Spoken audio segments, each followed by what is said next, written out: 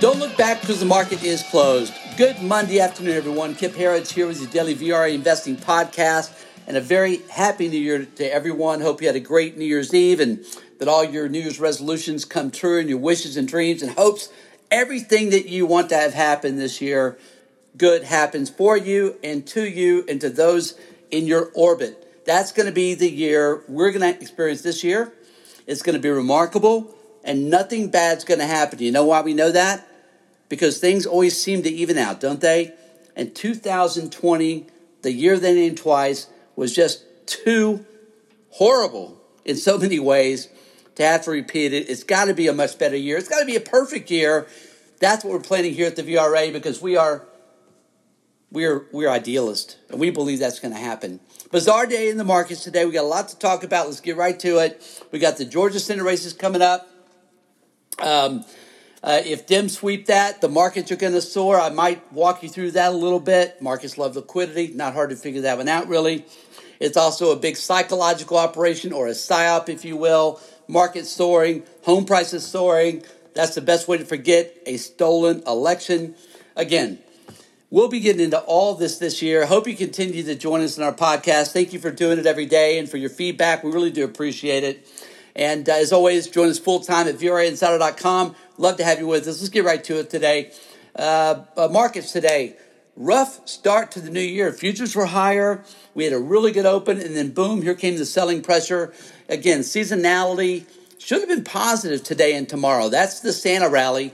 It extends for the final five trading days of the year into the first 2 trading days of the new year. Did not happen today, however. Dow Jones finished well off the lows, though. At one point, we were down 700 points, finishing down 382 points, still above 30,000, closing at 30,223.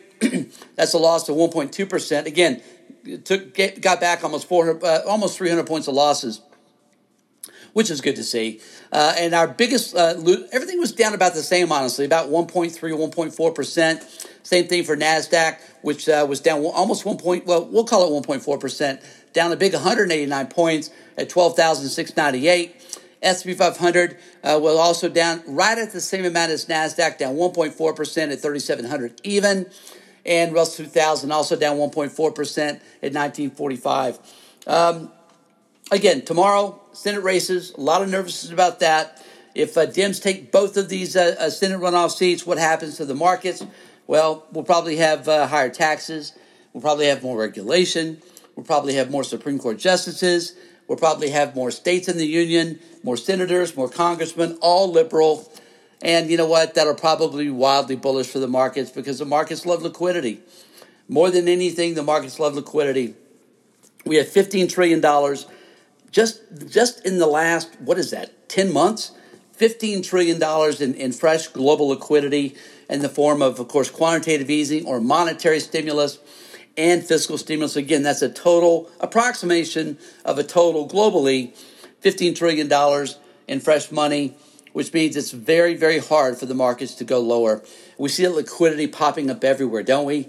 We see it popping up in Bitcoin, which traded up to as high as almost $35,000 yesterday before giving all that back and more today.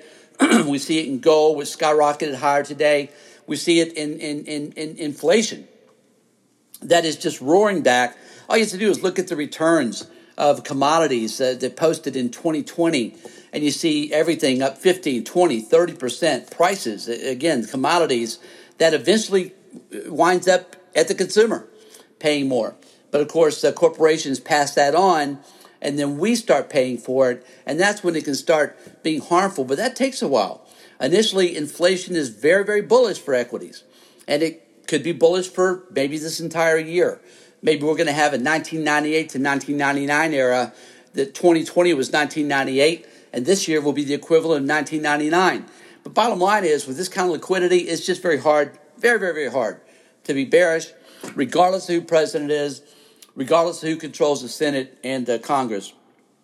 Couple of things that are important, because we do have kind of clashes here between analytics. I'm talking about seasonality. Well, again, Santa Claus rally should carry over first 2 trading days, and then all of a sudden, January gets pretty bearish.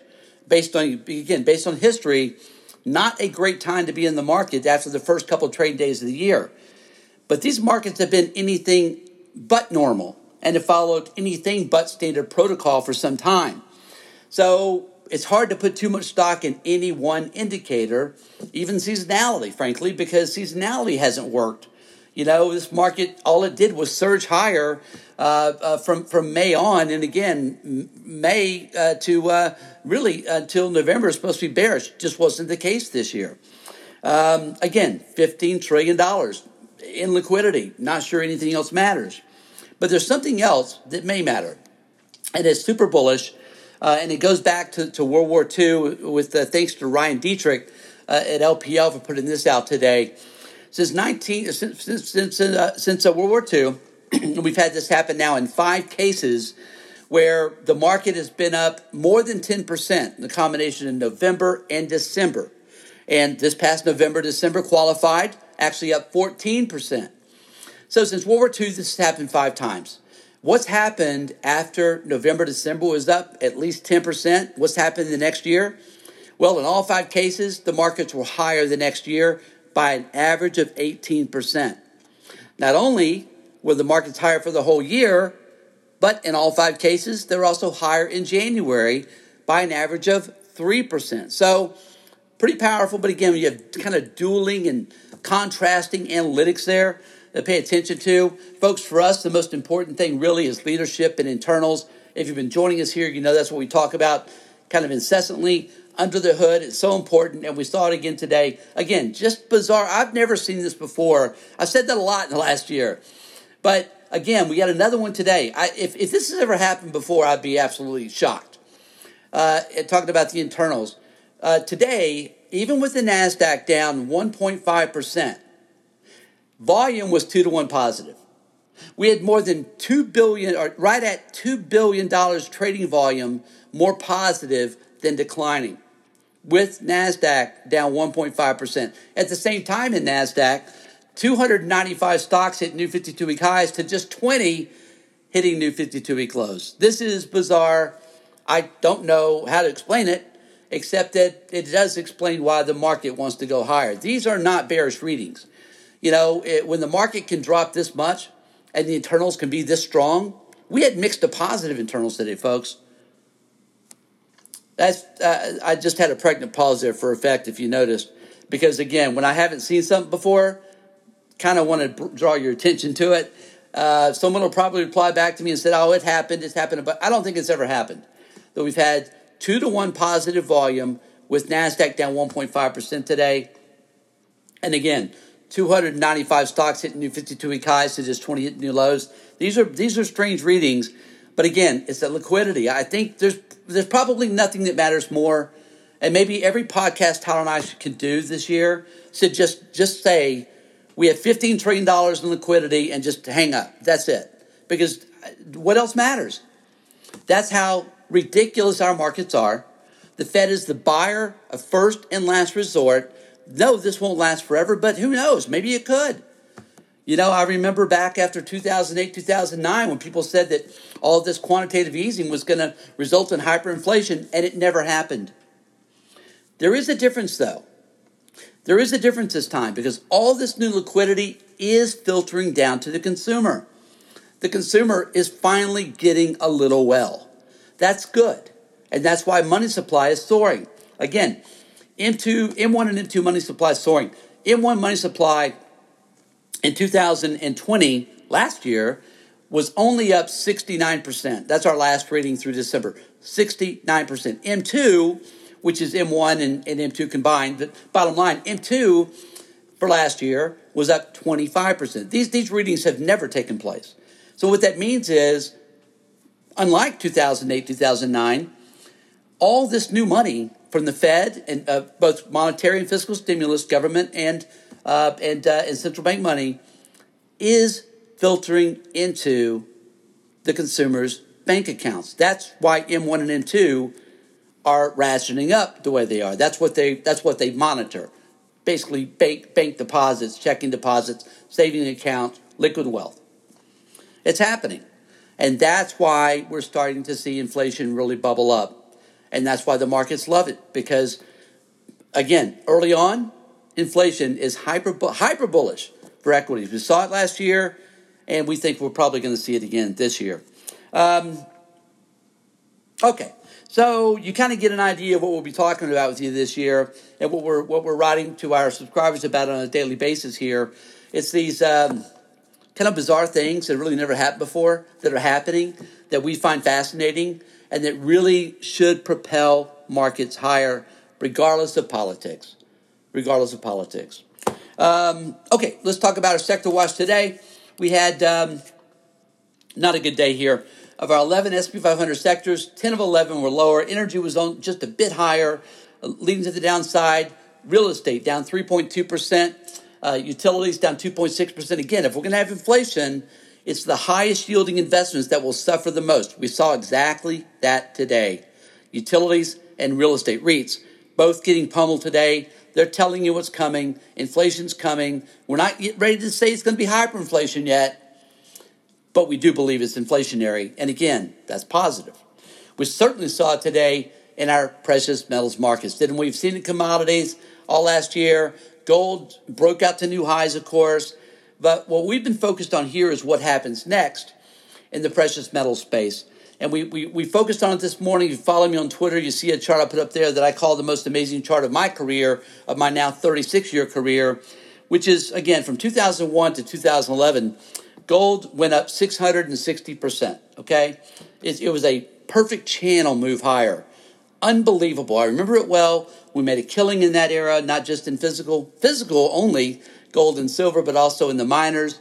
Even though GDX, the miner ETF, wasn't even created until 2005, 2006, we had to use things like Newmont Mining and individual mining stocks. We didn't have the luxury of leveraged ETFs in the mining space or GDX even, but we do now.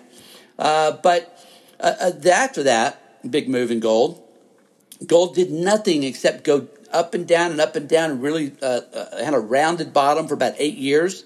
And it formed this perfect rounded bottom, a coiled spring. It ended up in a cup and handle formation. If you're a technician, no one's ever seen a chart like this. There is no chart like what's happened to gold over the last 20 years. And we believe it's coiling. And now it's, of course, broken out to new highs last year, over $2,000 an ounce. And it was up big today. We believe that fortunes are going to be made. Everybody asks, what's the next Bitcoin and Bitcoin and Tesla? I think it's mining stocks. I'm not sure Tyler agrees with me, but I believe it's mining stocks, especially the right mining stocks, the ones with the most leverage to the underlying metal. And those are the ones that we believe we own here. But again, gold today up $52 an ounce to start the new year at $19.47 an ounce. That's a big gain of 2.7%. And it opened with gains, and it just never stopped. That's rare. It's even more rare for the miners to do it. One of the biggest mistakes that I've made in my career is buying miners on a big open. You know, you get your coffee in you, right? Market opens, miners are up 3%. Oh my God, here comes the breakout, and you buy them, and that's the high of the day. Well, that didn't happen today. Today, the miners opened higher and just kept going. For example, today, GDX, the miner ETF, opened about 4 and some percent higher, closed up almost 7% higher. Today, the miners led gold by, what is that? Well, that's better than 3-1, and that's for us as a confirmed bullish buy signal. We'd love to see the miners outperform gold by at least 2-1. When you get 3-1 or better, that's confirmation for us. And again, we've got some work to do here. There's been some technical damage done to the miners. But again, we like this group a great deal. Again, gold today up 2.7%. Silver led, and that's what you want to see. Silver's up even bigger today, up at 95 cents an ounce. That's a big 3.7% gain today to 27.40. Also saw spillover in copper. Again, copper is trading just off right now, an 8-year high, up 1.3% today. And finally, oil today opened sharply higher, almost opened at $50 a barrel. Be the first time since February, March time frame, it had been 50. Backed off that, though, closing down at just over $1 a barrel at just over $47 a barrel. And again, Bitcoin, what a run. Bitcoin right now trading at 31,250. That's down 2,500 Again, that's when I started the podcast. For all I know, it's up now. But it did hit 34,755 over the weekend. Folks, it's going to be a great year. Again, we deem it so. What we think about, we bring about. It's going to be a remarkable year with a lot of opportunity to make money as we have a much better year than we had in 2020. I think we all deserve that, don't you? Thanks again for listening, folks. Have a great night. We'll see you back here again tomorrow after the close.